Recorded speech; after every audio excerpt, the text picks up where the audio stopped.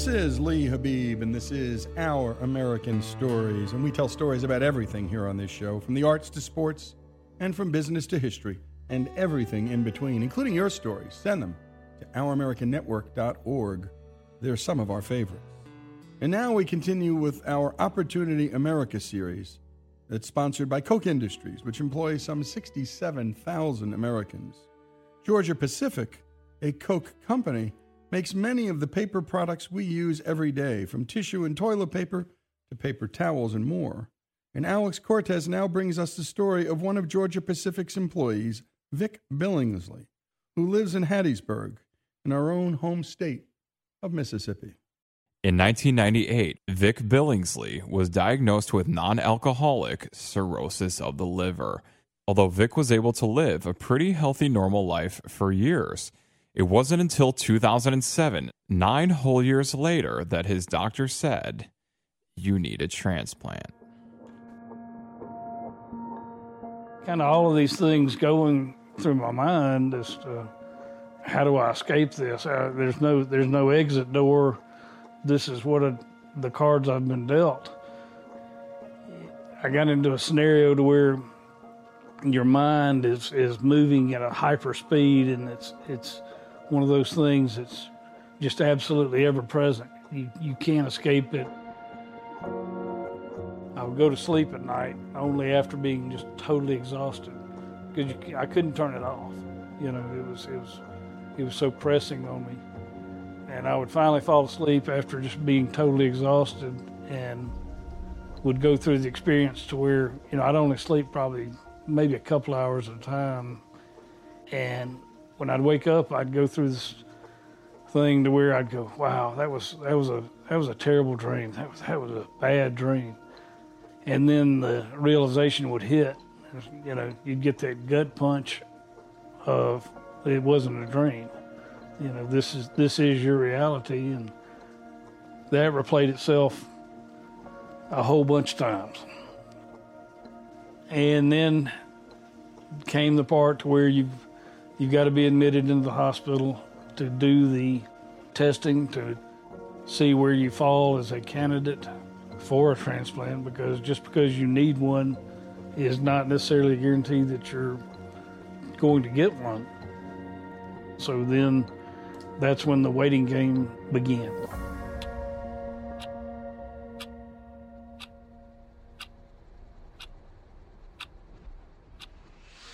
I constantly had my cell phone with me, everywhere I went.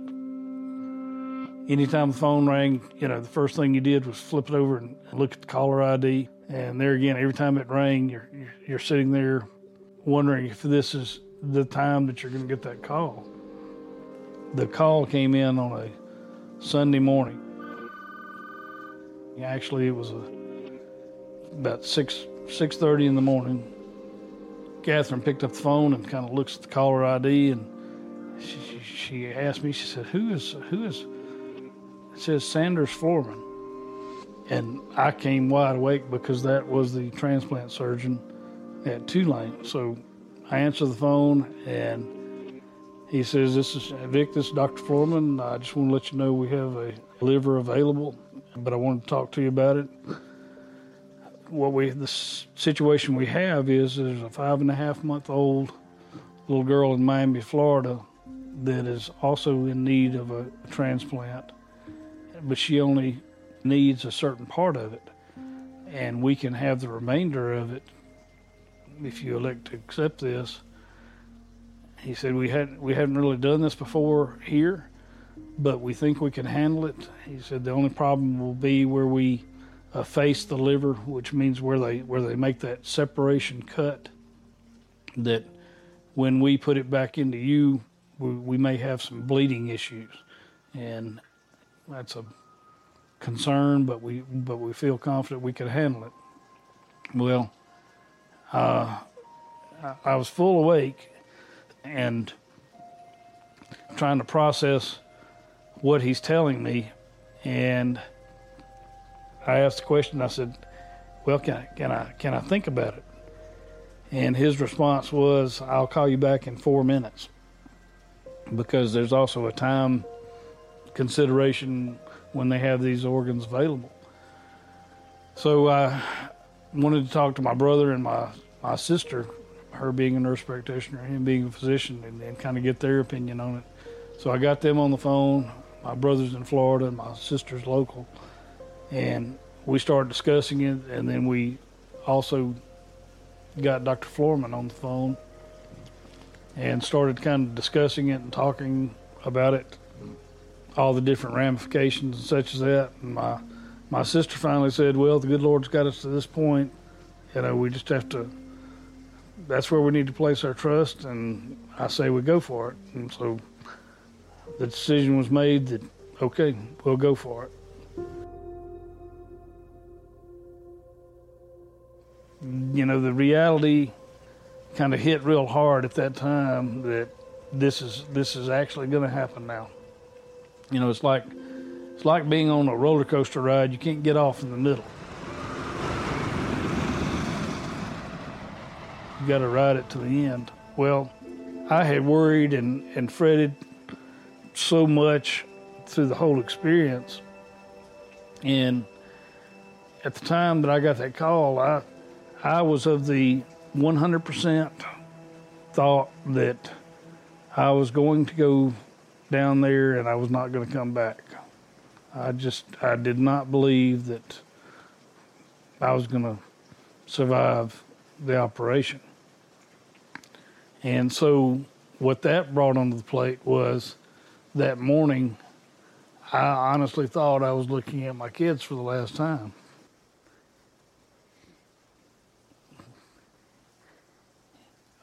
It's kind of coming back. And you're listening to Vic Billingsley, his story of one of the big moments of his life, the turning point in his life, being told there was a liver available, but this operation was going to be difficult. He assumed the worst, looking at his kids, what he thought would be, for sure, in his own mind, the last time. And by the way, Vic found comfort in his coworkers at Georgia Pacific, who offered him vacation time, organized fundraisers for him, and prayed with him. When we come back, more of this remarkable story.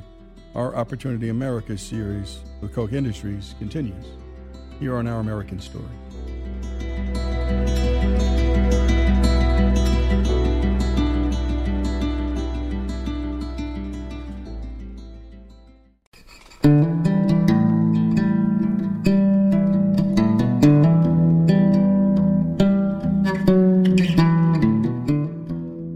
Continue here with Our American Stories and Vic Billingsley's story.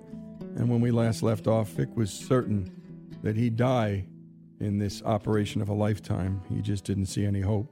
By the way, he'd lost his dad to liver cancer as well. And he was about to share a liver with a 5-month-old baby named Kara. But let's go back to the story because, well, he was certain he was never going to see his kids again. I wound up on my kitchen floor, on my hands and knees, and I was absolutely sobbing.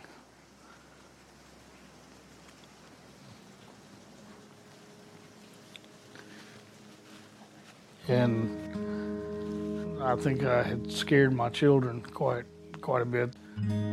Here's Vic's daughter, Haley. So I was 6 years old, and I had no clue that my father was sick, not even a hint. Every time he had a doctor's appointment, he would, not make a big deal about it. He'd say, oh, you're going to go stay with your family friend this week, or you're going to go stay with your friend from school this week, and just kind of played it off like I just needed to be babysat because they were doing something. But turns out all of those times he dropped me off, they were going to hospitals and meeting with doctors and trying to figure out a game plan for his liver transplant. And Dad just kind of had this look on his face, like something wasn't right, but you couldn't tell what it was, like something was out of place. I just remember looking at him and thinking, like, what's wrong with you? And he just kept looking at us and staring at us, and he watched us for a good bit of time, and then he just starts crying out of nowhere. and I've never seen my father cry. Like, never before, never after. My dad was on his hands and knees crying on the kitchen floor because he thought he was going to die. He thought he was going to leave us forever and he would never see his children again. And me being clueless and innocent and just trying to allay a situation that was very stressful, I was sitting in a chair above my father while he was on his hands and knees, and I was just petting his head saying, "It's okay, Daddy, it's okay. I don't know what's going on, but you'll be okay."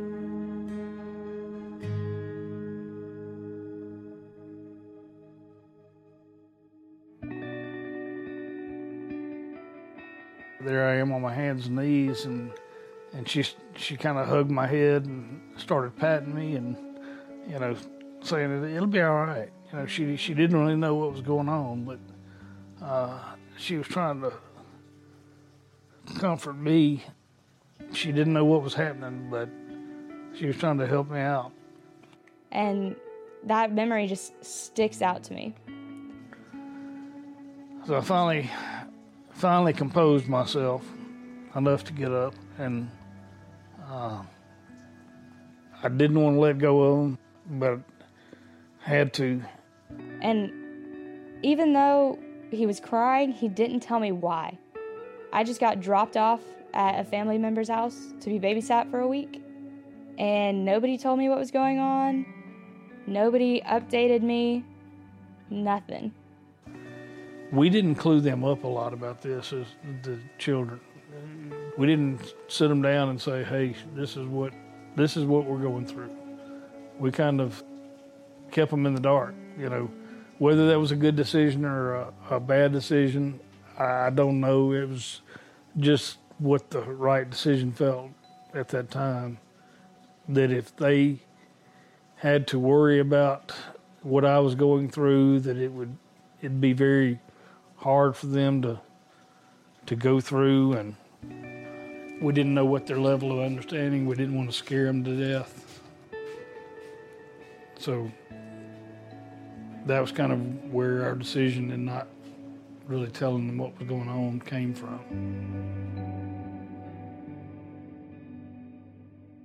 So we left and started heading toward New Orleans.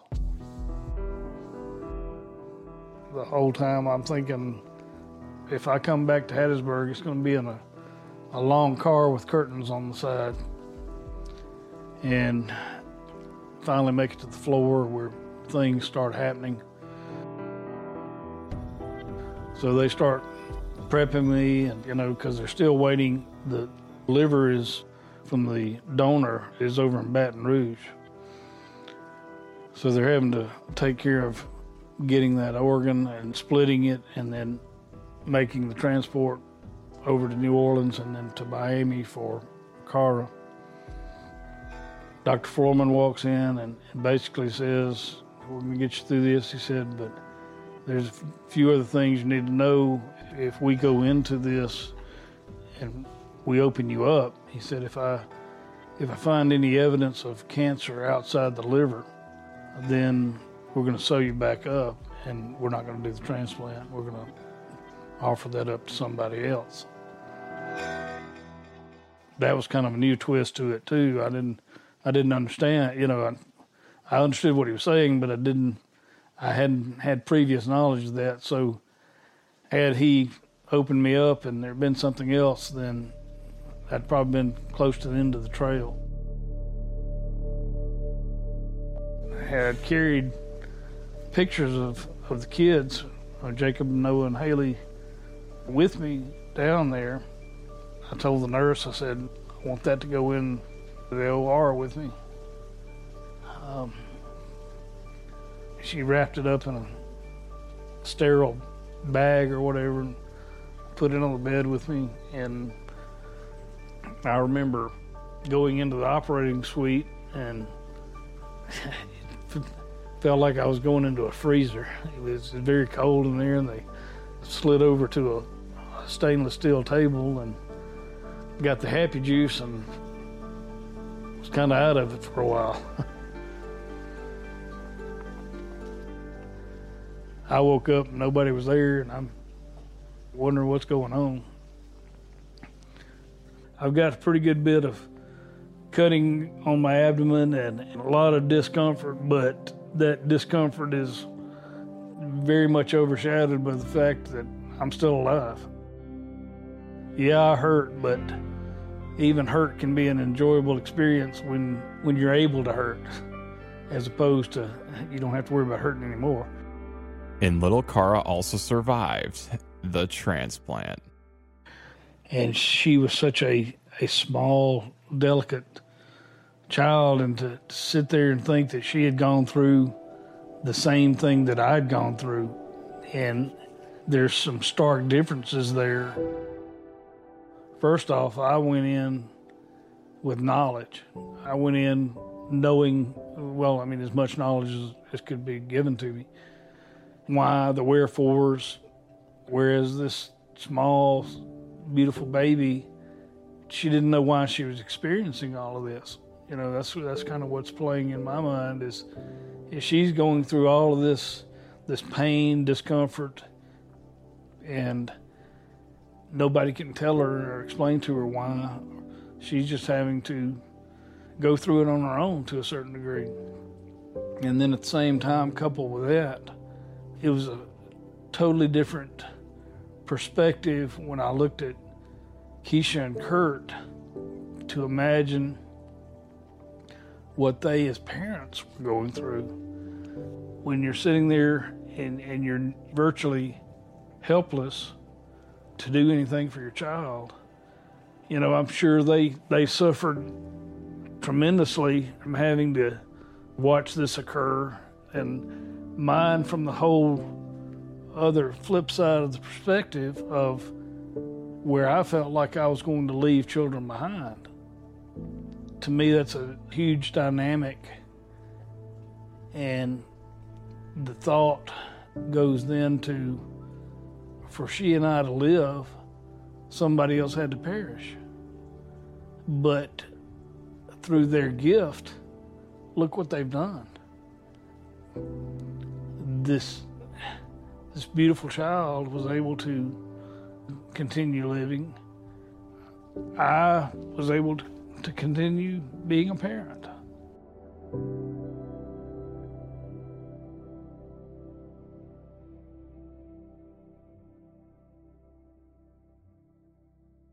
And you're listening to Vic Billingsley. And my goodness, what empathy he has and should have. And I keep picturing the father on his hands and knees crying. And the baby girl consoling her dad, not knowing why, because he didn't tell her. And I think a lot of us would tell and a lot of us wouldn't. And that's a individual parent's decision. If I had a really young kid, I wouldn't tell, because then they just worry like crazy. And when we come back, we'll continue with a compelling and beautiful story of Vic Billingsley, part of our Opportunity America series brought to us by the great folks at Koch Industries. And you can learn more about their incredible work at kochind.com. That's KOCHIND.com. This is Our American Story.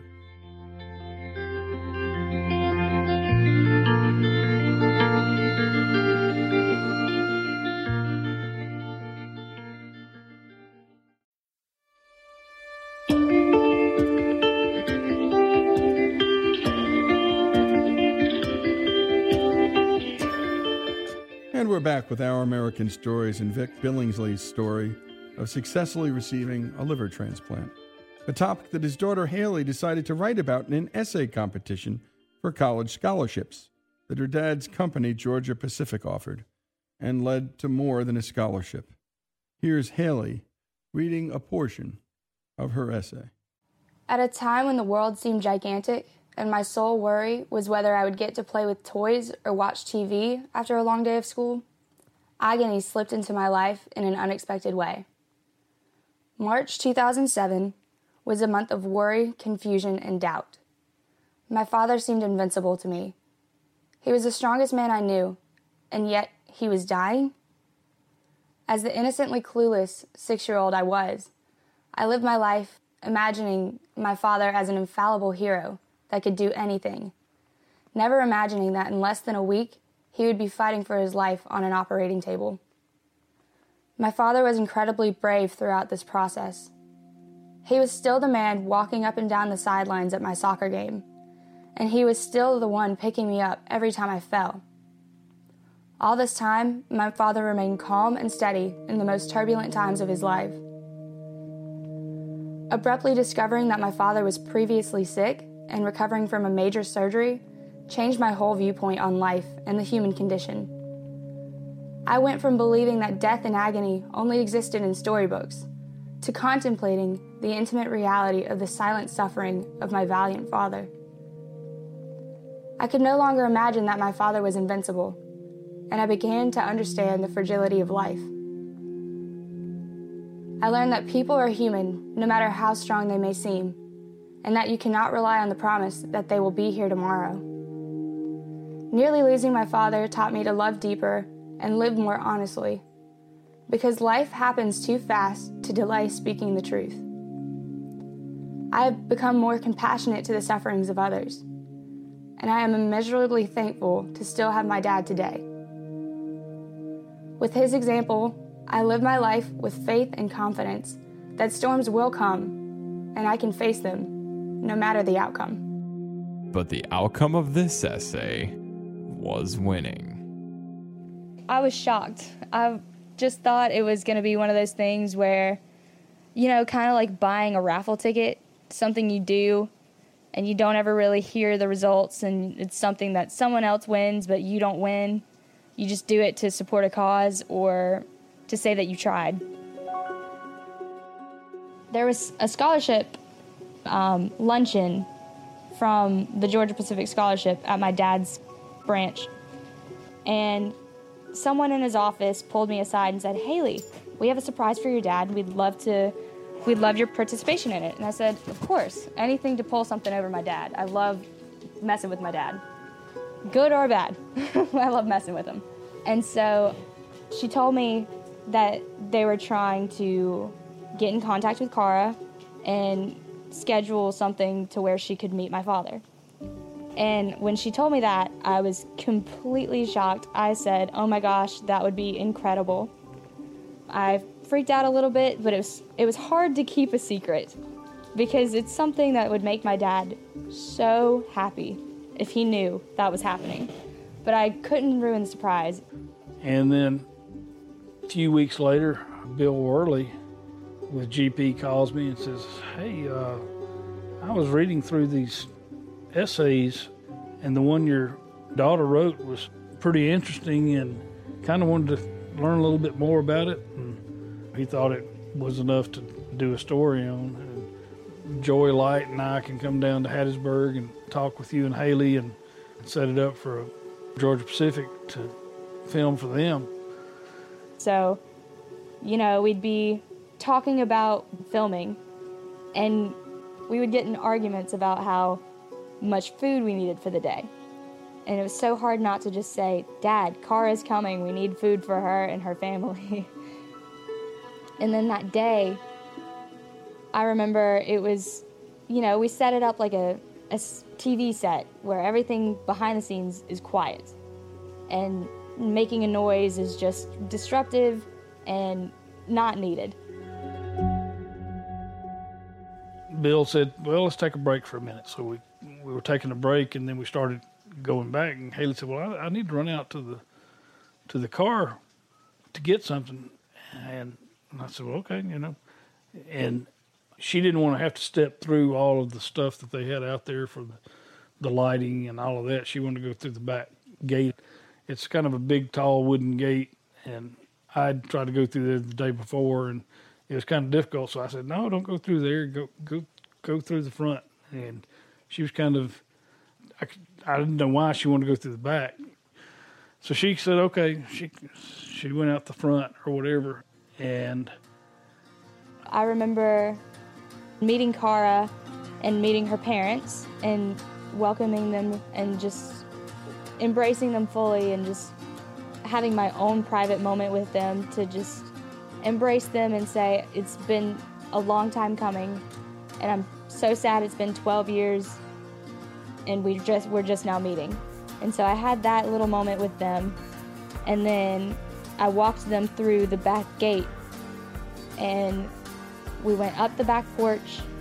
And my dad was facing the porch door. And so when I opened the door, that door makes a lot of noise. And I remember my dad looking at me in the eyes, kind of with this look of, have you lost your mind? You know we're supposed to be quiet. Why are you making all that noise? The door's opening up, and I'm thinking, why is Haley coming back through that way? Well, she walks through, and then... My dad's just completely confused, and I move out of the doorway. Then Carl walks out, and I'm just totally astonished that because I'm sitting there with my eyes seeing her, but my mind can't fathom that what I'm seeing is real. And my dad's look shifts from confusion and annoyance to just utter shock and awe and amazement. She walks up and I instant recognition because I've seen her so much on Facebook, and then Kurt and Keisha walk in, and I am just totally blown away by seeing them there. And it's still, living that moment, it just was one I could not believe, and everybody's kind of smiling with this knowing smile, and I realized I had been sandbagged, that I was the only one that didn't have any knowledge about it.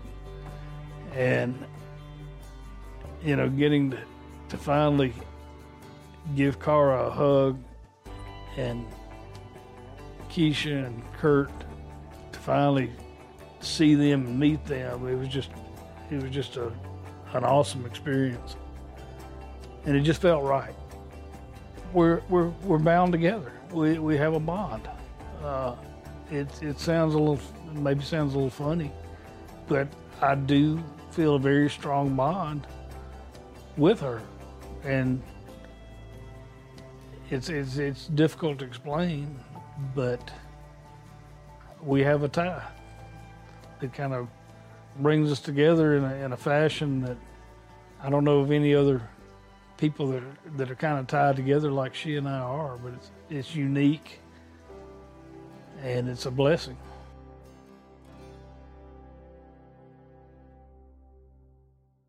It is unique and a blessing and beautiful. And what a story, Vic Billingsley's family story, his own personal story. As Vic told us, he and Cara seem very different on the outside. He's an old white guy, and she's a young black lady. But on the inside, they share a liver and a common belief that they're children of God. And that stuff really matters.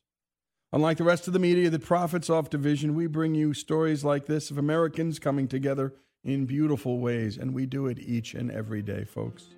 Our Opportunity America series, sponsored by Koch Industries. Learn more about their work and incredible employees like Vic Billingsley at kochind.com. That's KOCHIND.com.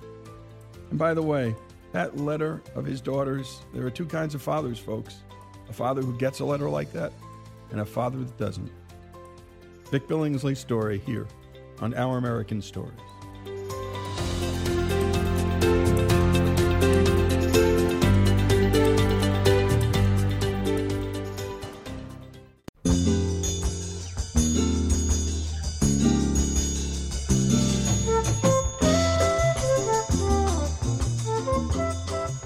And we continue with Our American Stories. And now a story from one of our regular contributors, Bert Rossica.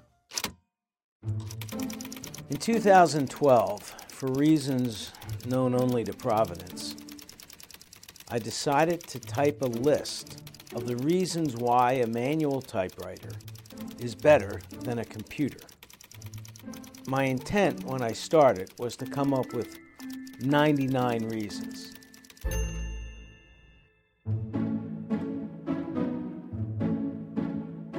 The reason I settled on 99 was because back in 1985, Tom Boswell, who was then the beat reporter for baseball for the Washington Post, was given an assignment by his editor to come up with the 99 reasons why baseball is better than football. And as he tells the story, he comes into the office at 9 in the morning, and his editor tells him he needs on his desk by 12 o'clock at least 99 reasons. Boswell goes back to his office a little anxious that he may or may not be able to accomplish the task in the time allotted, and proceeds to write on his typewriter. According to him, it took him 45 minutes to complete the task. And it became an instant classic and part of the pantheon of baseball.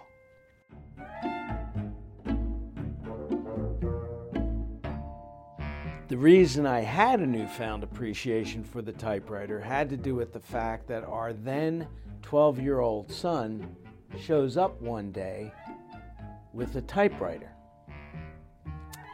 I asked him, "Why in the world did you buy a typewriter?" And he told me, "I always wanted one, Dad." I thought, all right.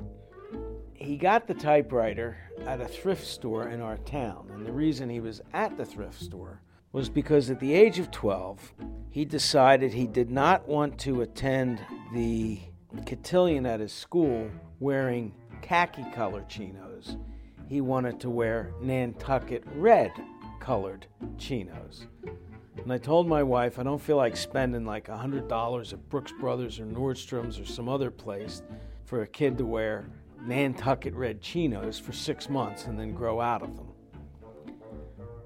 So I said, take him to the thrift store. So he came back from the thrift store without the chinos, but with the typewriter.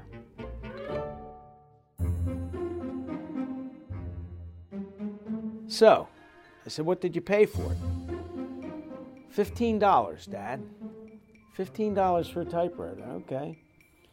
The guy wanted $30, Dad, but I told him it didn't work, so I'd only give him $15. I tried to get it for $10, but he insisted on $15. The kid's 12 years old, negotiating with the thrift store manager or owner or whatever he was.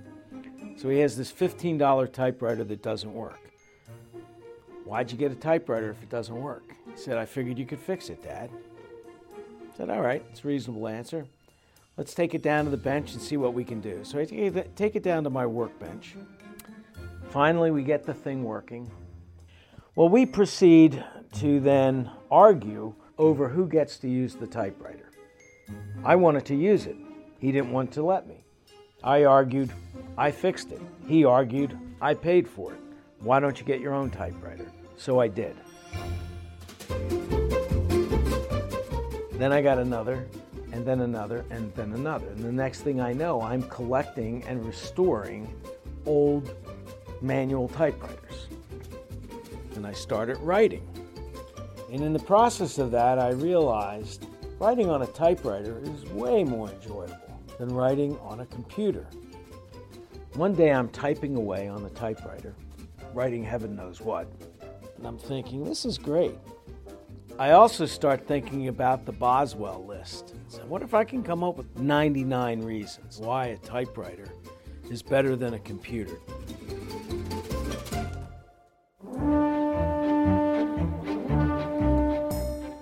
So, put a piece of paper in the typewriter, and I started to type.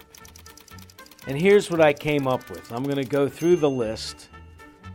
Some of them are a little redundant. In fact, I think some are absolutely redundant. Now, for those of you who have never typed on a typewriter, you're just going to have to use your imagination. And for those of us old enough to have typed on a typewriter, I think some of these things might strike a chord.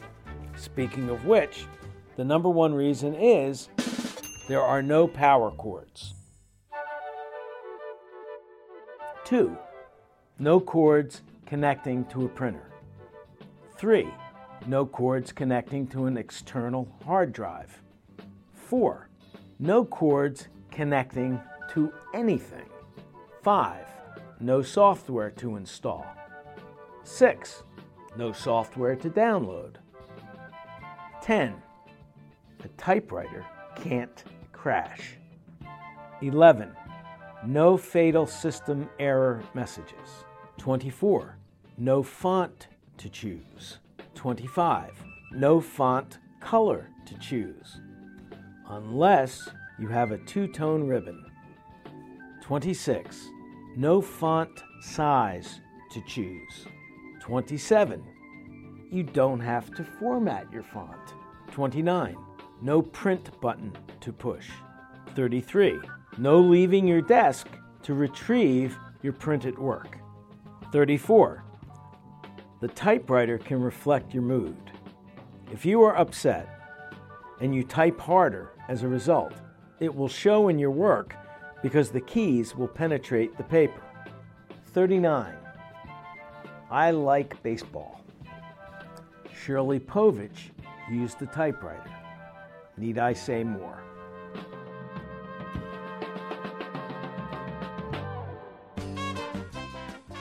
"40. There is no chance what you type will be uploaded inadvertently to the internet for all the world to see, whether you want it to or not. Typewriters are secure and private.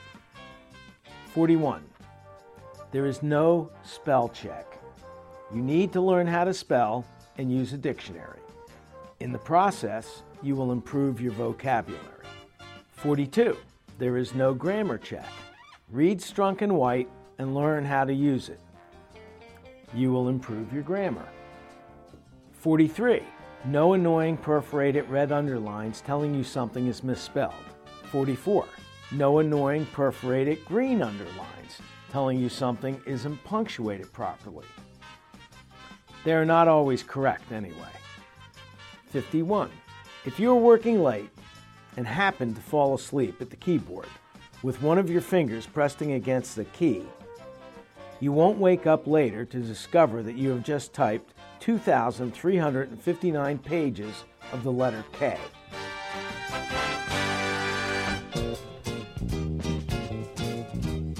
"53. No mouse. 56. You don't get interrupted with emails. 57. No one tries to friend you.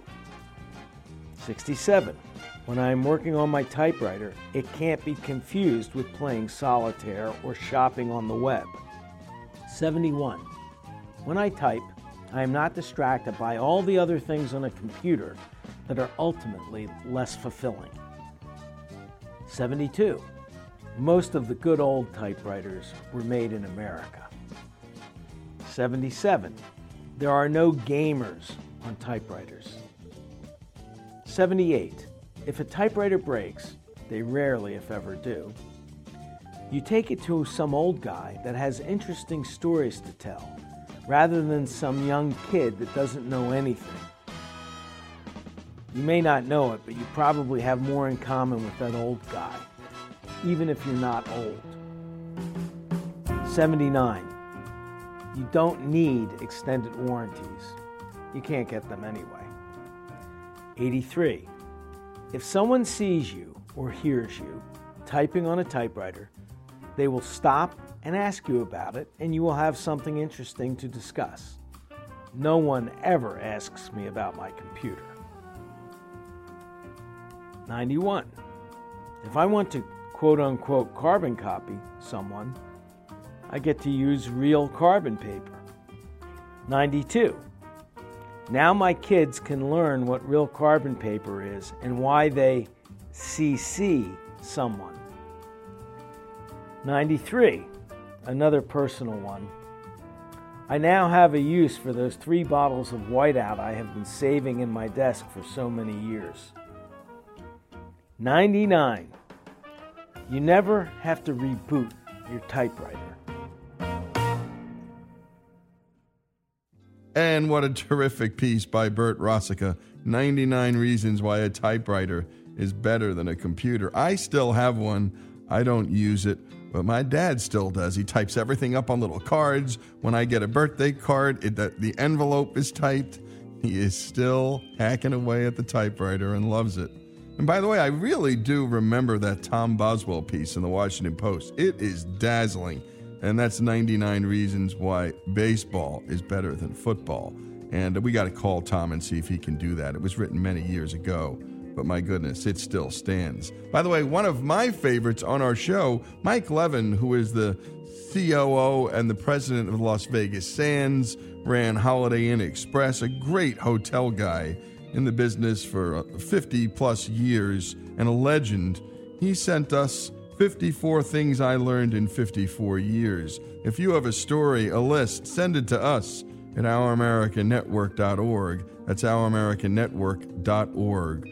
Bert Rossica's 99 Reasons Why a Typewriter is Better Than a Computer here on Our American Stories.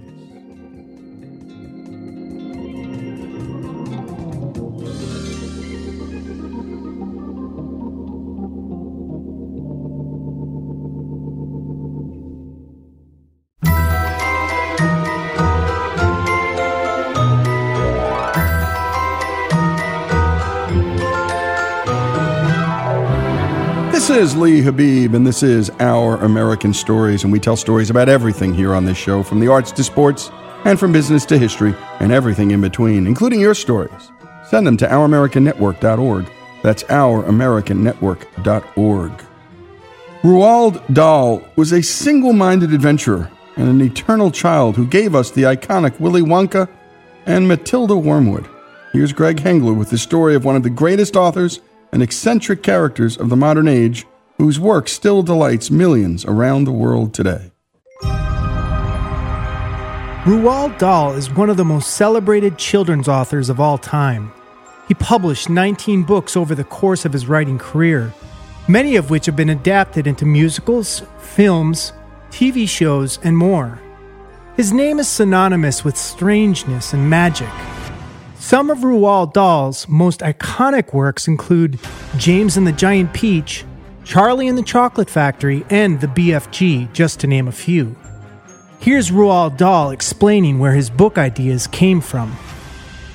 They always, of course, start with some tiny germ somewhere, and you rattle it around and hope for the best and build up a story. I don't know, it's got to start with something. Roald hated school. What he did like was stopping by the candy shop with his friends on the way home. Here's Robert Lindsay reading from Roald Dahl's autobiography. When I was 7, my mother decided I should go to a proper boys' school. It was called Llandaff Cathedral School, and it stood right under the shadow of the cathedral. The sweet shop at Llandaff was the very centre of our lives. To us, it was what a bar is to a drunk or a church to a bishop. Without it, there would have been little to live for. But it had one terrible drawback, this sweet shop. The woman who owned it was a horror. The owner's name was Mrs. Pratchett. She never welcomed us when we went in. And the only time she spoke were when she said things like, "I'm watching you, so keep your thieving fingers off them chocolates." Mrs. Pratchett would dig the candy out of the jars for the boys with her dirty hands. The boys ate the candy anyway, of course. But one day, they decided to get back at her. My 4 friends and I had come across a loose floorboard at the back of the classroom. One day, we lifted up and found a dead mouse. It was an exciting discovery. "Hold on a tick," I said. "Why don't we slip it into one of Mrs. Pratchett's jars of sweets? Then, when she puts her dirty hand in to grab a handful, she'll grab a stinky dead mouse instead." Here's Roald Dahl. When you're old enough and experienced enough to be a competent writer, by then you become pompous and adult, grown up, and you've lost all your jokiness. You don't have any and so unless you are a kind of undeveloped adult, and you still have an enormous amount of childishness in you, and you giggle at funny stories and jokes and things, I don't think you can do it. The 5 of us left school and headed for the sweet shop. We were tremendously jazzed up. We felt like a gang of desperados setting out to rob a train. We were the victors now, and Mrs. Pratchett was the victim. She stood behind the counter, and her small, malignant pig eyes watched us suspiciously. When I saw Mrs. Pratchett turn her head away for a couple of seconds, I lifted the heavy glass lid of the gobstopper jar and dropped the mouse in. The following day, Mrs. Pratchett marched into the cathedral school, pointed out the 5 boys she suspected to the headmaster, and they were ordered to his dreaded study. We didn't speak as we made our way down the long corridor into the headmaster's dreaded study. He raised the cane high above his shoulder, and as he brought it down, it made a loud swishing sound, and there was a crack, like a pistol shot, as it struck Thwaite's bottom. "Harder! Harder!" shrieked her voice from over in the corner. We looked around, and there was the loathsome figure of Mrs. Pratchett. "Lay into 'em!" Here's Roald. Vicious people are much more interesting than nice, good people. There's nothing more boring than a totally good person. They've got to have quirks and bad habits and things like that. You can have a nice one as well, chucked in there, but if you had a book full of nothing but nice people, it'd be awfully boring. Mrs. Pratchett would become the inspiration for Miss Trunchbull and Matilda, the first of 4 books by Dahl ranked among the School Library Journal's top 100 all-time children's books. This is more than any other writer on the list. Matilda was made into a movie in 1996 and starred Danny DeVito. Here's Robert Lindsay reading from Matilda. "It's like a war," Matilda said. "You're darn right it's like a war," Hortensia cried, "and the casualties are terrific. We are the Crusaders, the gallant army fighting for our lives with hardly any weapons at all. And the Trunchbull is the Prince of Darkness, the foul serpent, the fiery dragon with all the weapons at her command." I've never liked authority. I've never got on very well in institutions. It's wrong, of course, to be like that, because you couldn't run schools and institutions like that if everyone was like that. There shouldn't be too many rebels around. There shouldn't be. But you are one. Well, yes, but you get much mellower as you get older, you know. I'm still a rebel in some respects, yes, very much so. I don't like conformists, people who conform. And what a story so far. By the way, I love his description of Pratchett, her malignant pig eyes. We were all laughing in the studio, because we've known a Mrs. Pratchett or two in our lives, all of us. But when we come back, more of the story of Roald Dahl, here on Our American Stories.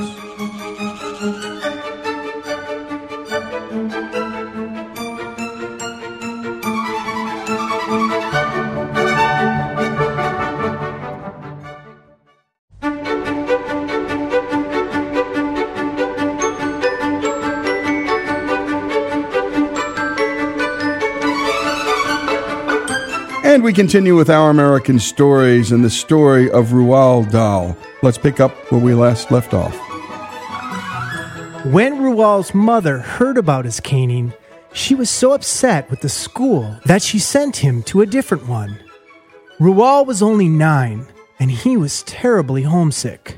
The head of the school was again awful, another caner. And at night, Roald slept facing toward home and quietly cried himself to sleep.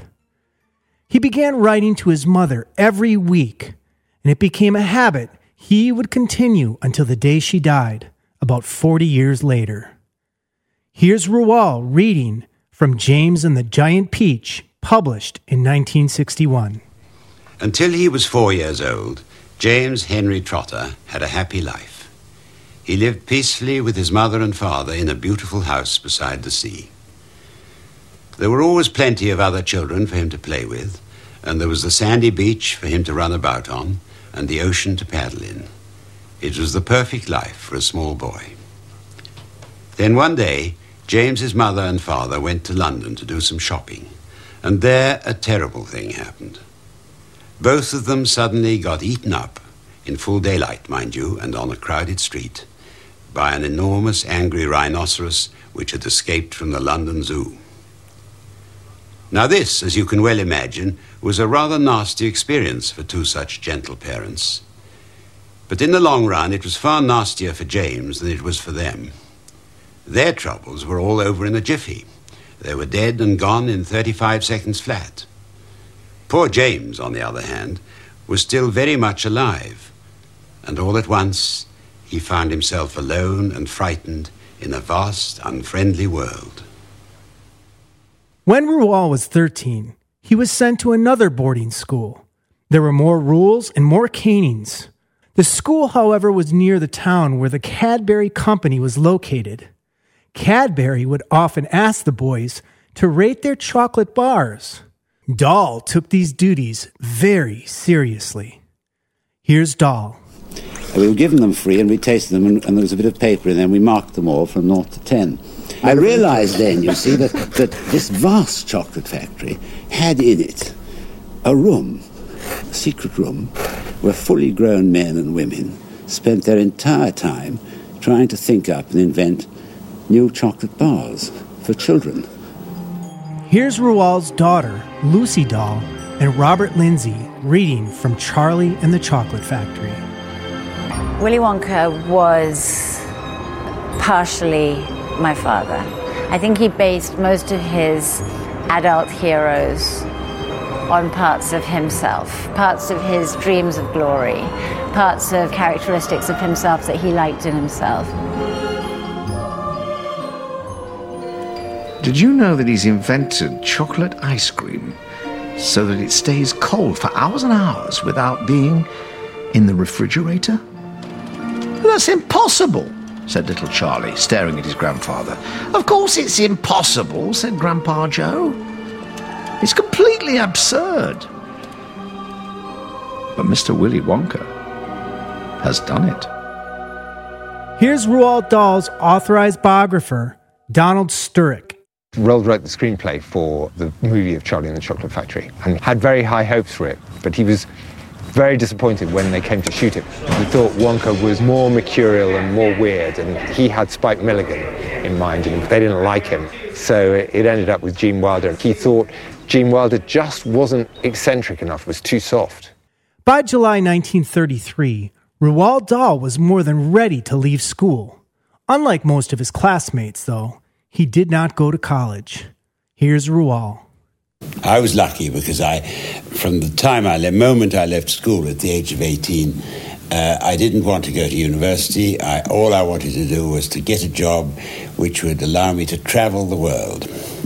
If you think of the time, which was 1933, there were virtually no aeroplanes flying you anywhere. There weren't any. No commercial airline. It's impossible for young people today to understand the excitement of getting on a boat and traveling solidly for 3 or 4 weeks and finishing up in Africa among the coconut palms.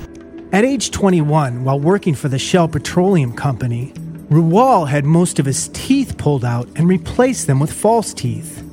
He believed that real teeth were more trouble than they were worth, with the aches and the dental work. And he talked his mother into doing it too. Roald got to see many of the wonders of Africa. The crocodiles became the inspiration for The Enormous Crocodile. Here's Roald's illustrator, Quentin Blake, who Roald described as the finest illustrator of children's books in the world today. The first book I did was The Enormous Crocodile. It says he had hundreds of teeth, I think. So I sort of came to do it with like hundreds of, and you know, it's especially for eating children. Soon, he thought, one of them is going to sit on my head then I'll give a jerk and a snap. And after that, it will be yum, yum, yum. At that moment, there was a flash of brown. It was Mugglewump, the monkey. "Run!" Mugglewump shouted to the children. "All of you, run, run, run! That's not a seesaw! It's the enormous crocodile, and he wants to eat you up." Here's Roald and his daughter, Ophelia.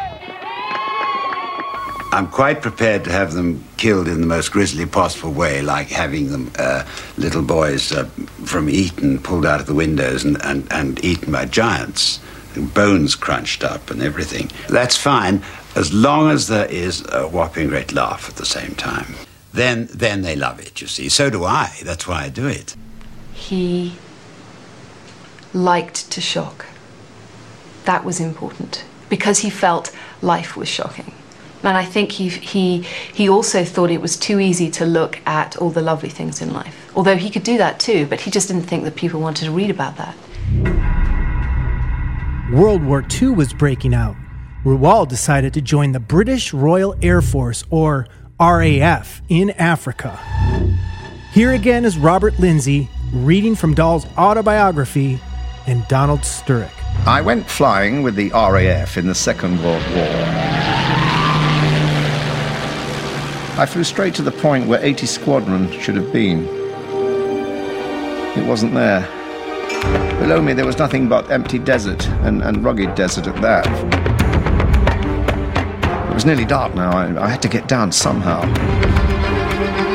I chose a piece of ground that seemed to be as boulder-free as any. My wheels touched down. I throttled back and prayed for a bit of luck.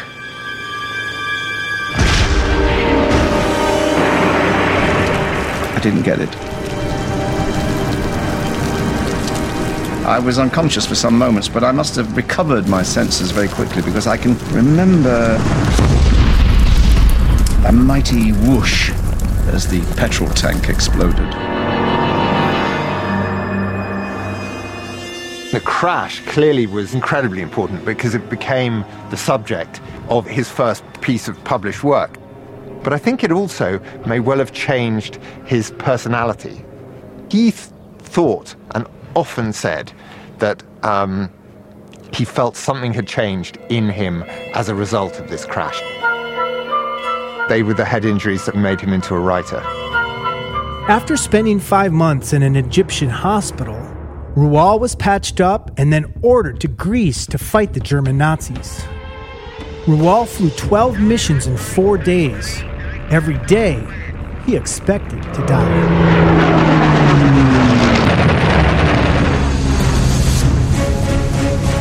And what a story this is. And my goodness, we're learning so much about, well, how this writer became a writer, and it was through experience. He wasn't sitting around in a writer's room with writers at college writing about himself. He was writing about real-life stories. Of course, he was putting himself in as a hero, but it wasn't his biography. It wasn't his memoir. It was imaginative work, and a lot of that imagination sprung from real-life travel. And again, it is hard to imagine that there were no planes at a time, and getting overseas, well, it took a commitment. You didn't just pop on a plane. You were going to Africa. You wanted to go. You weren't just a casual tourist. And then, of course, that World War II experience. And all of this would, of course, impact what he wrote about and how he wrote. Fascinating that he said the head injuries turned him into a writer. And so often that's the case, and we cover that so often here in Our American Stories. The tragedy or bad circumstance can actually create opportunities and victories. When we come back, the remarkable story of Roald Dahl. And by the way, one of our favorites, even thus far, just watching the reaction here of our storytelling team. Roald Dahl's life here on Our American Stories.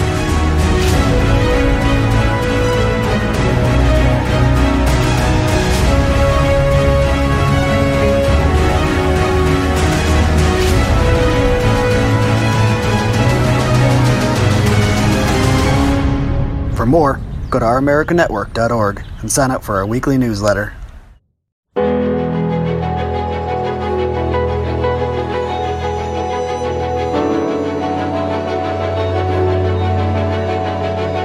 And we continue here with Our American Stories and the story of Roald Dahl.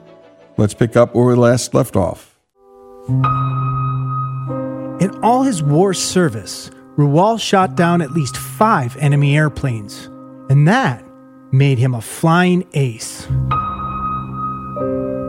The guilt that he was a survivor lay with him, and in his ideas book you can still see the names of the pilots who flew there, which he's obviously written down much later and put an X against the ones who've died. Timber Woods, Oofy Still.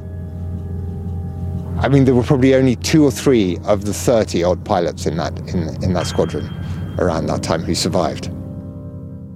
In 1941, the United States entered the war. Roald took a job in Washington, D.C. at the British Embassy.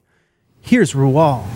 I was sitting in my rather grand office in the British Embassy, wondering what to do, and there was a knock on the door, and I said, "Come in." And a tiny little man came in with thick glasses and said, "Excuse me, are you busy?" And I said, "Not in the least. No, do come in." And he said, "My name's Forrester, C.S. Forrester." I said, "Get on, you can't do that." One of my heroes, the great writers of that time, Captain Hornblower. He said, "Now, you've been in the war. America's only just coming in. I'll take you out to dinner, or lunch it was. Tell me your most exciting exploit, and I'll write it up in the Saturday Evening Post, and we'll get the British a bit of publicity." So we went out to lunch, and I remember we had roast duck. And he was trying to take notes and eat this bloody duck at the same time, and he couldn't do it. And I said, "Well, why don't I scribble it down for you this evening in sort of rough way, and then you can put it right when I send it to you." And he said, "Oh, that would be super. Would you do that?" And I said, "Of course I will." So we finished our duck, and I went home that evening, and I wrote this thing out and sent it to him. And I got a letter back about a week later, saying I asked for notes, not a finished story. I didn't touch it. The Saturday Evening Post had bought it once for $1,000. The agent takes 10%. Here's my check for $900. Amazing bucks, stuff. You see? Superb. I thought, my God, it can't be as easy as all that. Roald wrote 16 more stories for the magazine. Walt Disney heard about this war hero who wrote stories and invited Roald to Hollywood.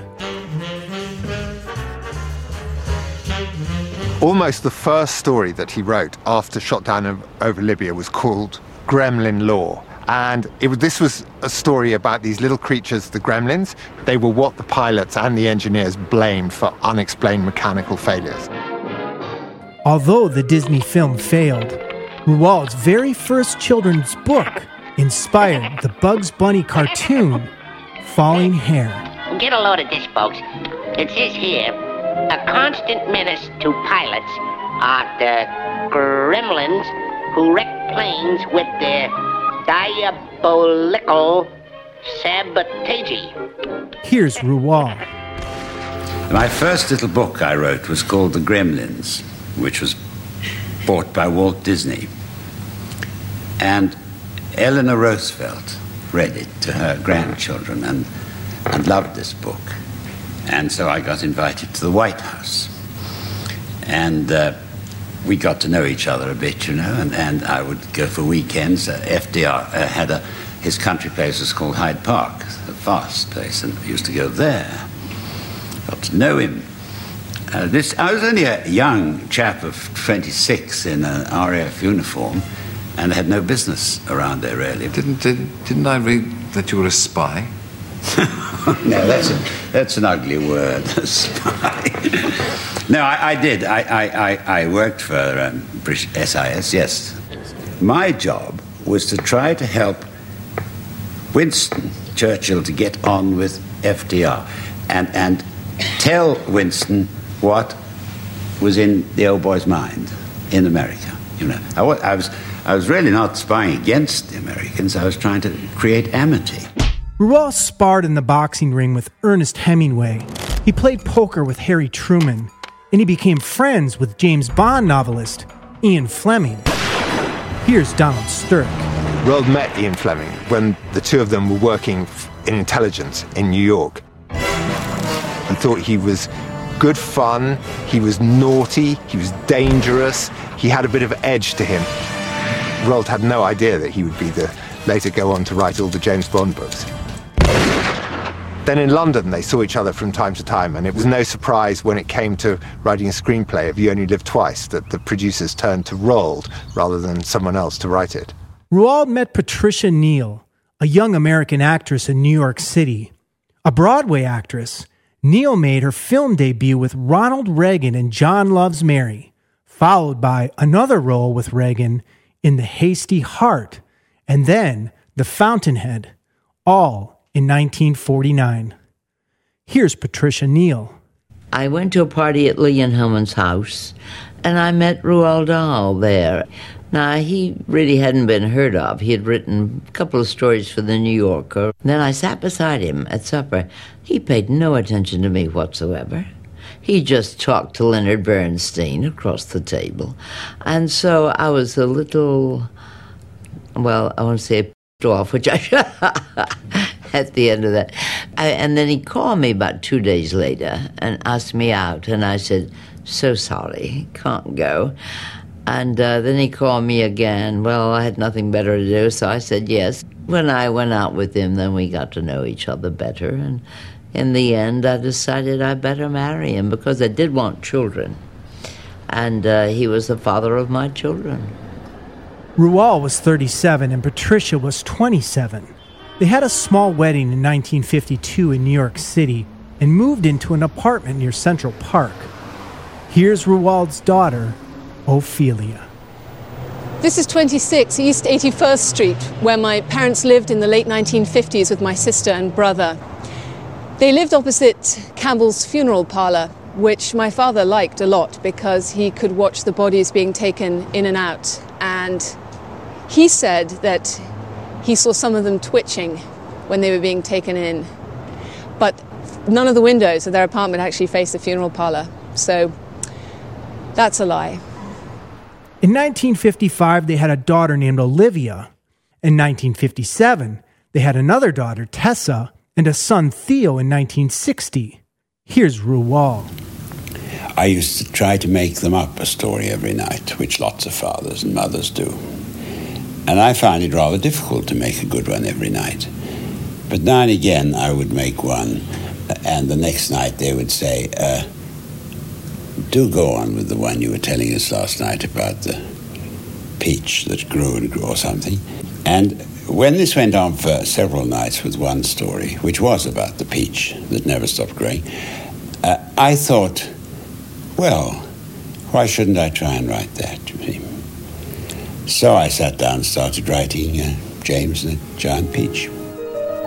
Every night before we went to sleep, my father used to tell my sister Lucy and I a story. He told us about Fantastic Mr. Fox this way, and actually sometime later he told us about the Big Friendly Giant, which was the BFG. And this story just continues to dazzle. What a life lived. And my goodness, what a way to market test a story. If the kids keep, well, expressing interest in this story, maybe he's got one. No focus groups, just his own children making up a story every night. And by the way, we've told quite a number of stories about children's writers. A.A. Milne's, Shel Silverstein's, and that's The Giving Tree. Margaret and H.A. Ray, the wife and husband creators of Curious George. And of course, Maurice Sendak and Where the Wild Things Are. You can go to ouramericannetwork.org and listen to them. That's ouramericannetwork.org. And when we come back, more on the life story of Roald Dahl. And it's a story like no other we've told here on this show. More after these messages.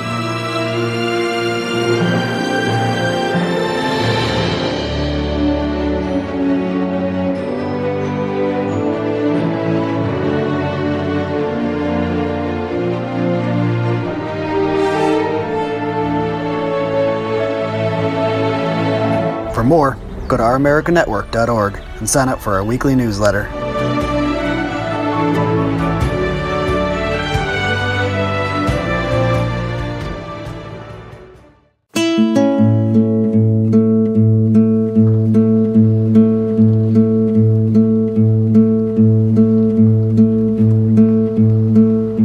we continue with Our American Stories in the final segment, the final part of this remarkable story about Roald Dahl. Let's return to Greg Henry. Just 3 months after Theo was born, his stroller was struck by a New York City taxicab and hit the side of a bus. Here's Roald. When he was a baby, his nurse pushed his pram into a taxi in New York and got severe head injuries and developed into hydrocephalus. It's too much cerebral spinal fluid in the ventricles, and you get pressure in there. Your brain suffers damage unless you're very swift and quick to relieve the pressure. And they did have a shunt or a tube with a valve in it where you could drain the fluid out of the ventricle and down. But they weren't very competent, the shunts they had in those days.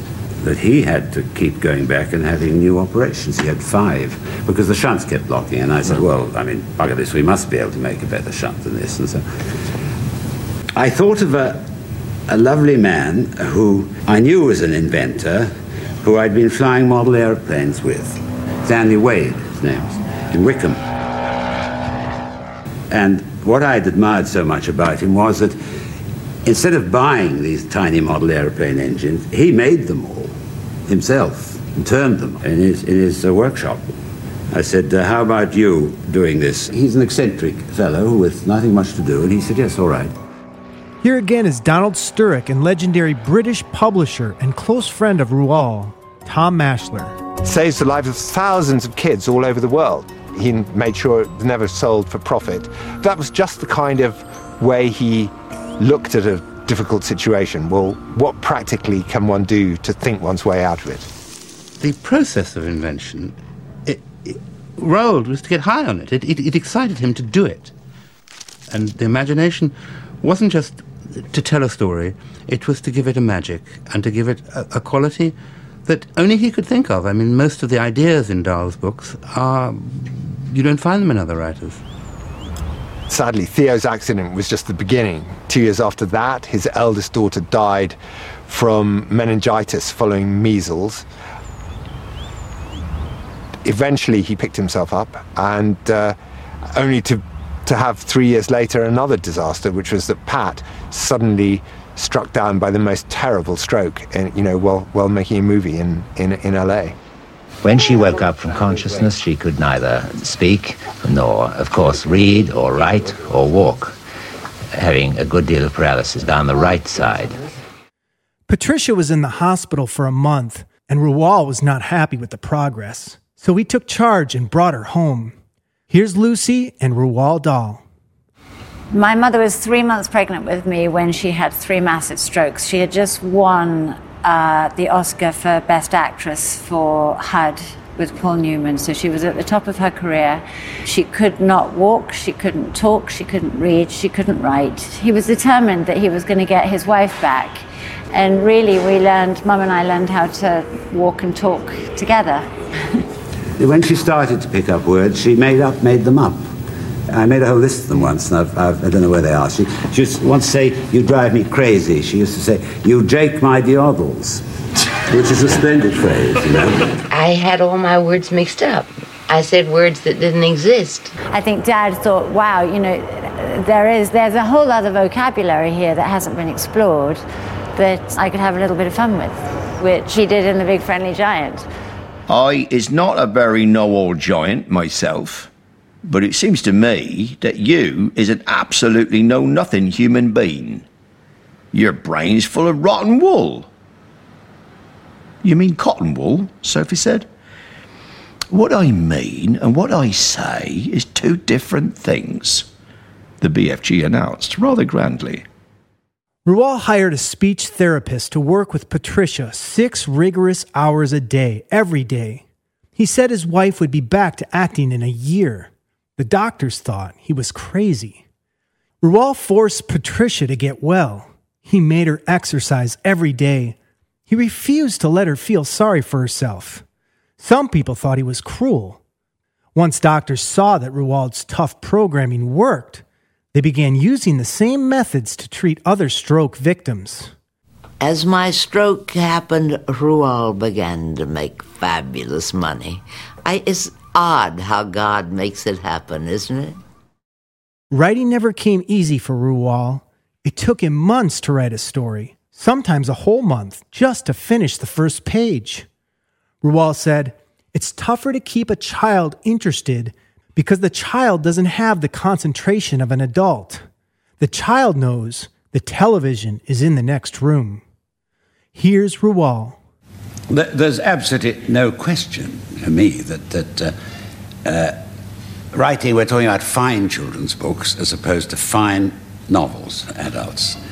The children's book is far, far harder. It's not any harder, it's more important.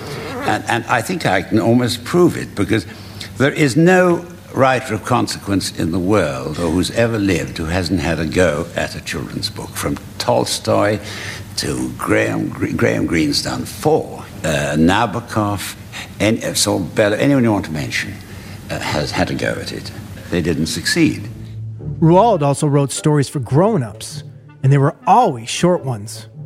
6 of these short stories appeared as episodes on the popular TV show Alfred Hitchcock Presents. He'd spot a sort of psychological situation and then insert a pretty convoluted plot, say like a woman murders her husband with a frozen leg of lamb, and then cooks the leg of lamb and serves it to the police officers for lunch who are looking for the murder weapon. I tell you what, why don't you help yourself to some of this too? Boy, this is great. Best piece of meat I've had in months. She said to finish it, didn't she, Jack? Matilda was one of Roald's last books. He had a hard time working on it. He was diagnosed with a rare blood disease. At one point, he started all over and rewrote every word. Matilda was an instant bestseller when it came out in 1988. Here again is Dahl illustrator Quentin Blake. In the children's books, he was able to express feelings that he wouldn't have expressed coldly. Roald was able to tap into those feelings when he played with his children. As they so often did, one such moment landed on the pages of Danny, the Champion of the World. Here's that moment, followed by Roald's daughter, Lucy. On a lovely still evening when there was no breath of wind anywhere, my father said to me, "Let's make a fire balloon." A tall yellow flame leaped up from the ball of cotton wool and went right inside the balloon. "Can you feel her floating?" "Yes," I said. "Yes. Shall we let go?" "Not yet. Wait a bit longer. Wait until she's tugging to fly away." "She's tugging now," I said. "Right," he cried. "Let her go!"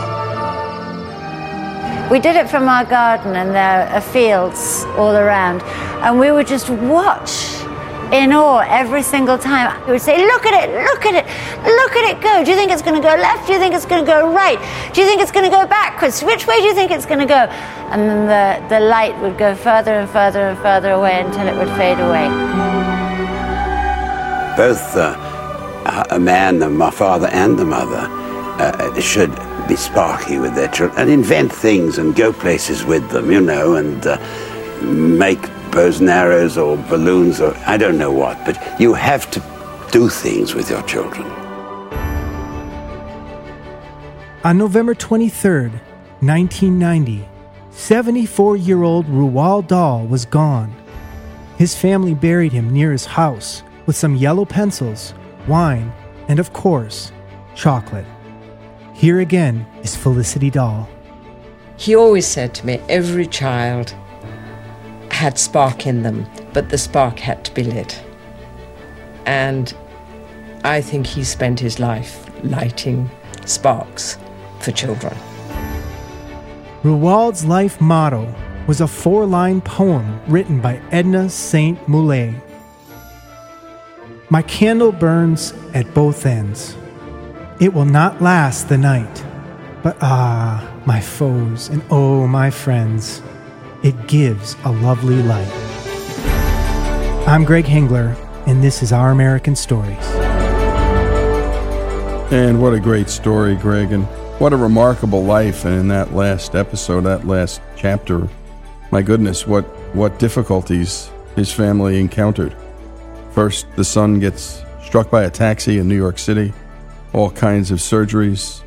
Then, my goodness, his daughter, she dies of meningitis. And then Patricia, his beautiful bride, by the way, see the movie HUD with Paul Newman. It's a classic. And there's just not many actresses like her today, Patricia Neal.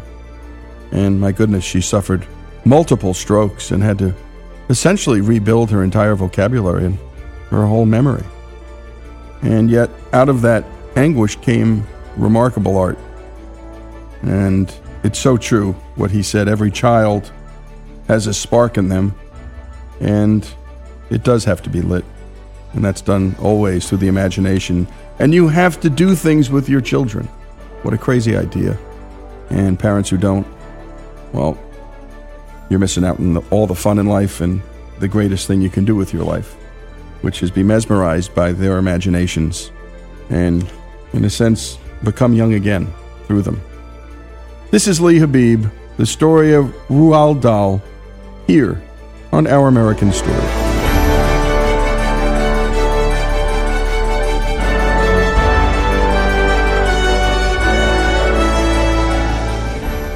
Get more at ouramericannetwork.org and sign up for our weekly newsletter.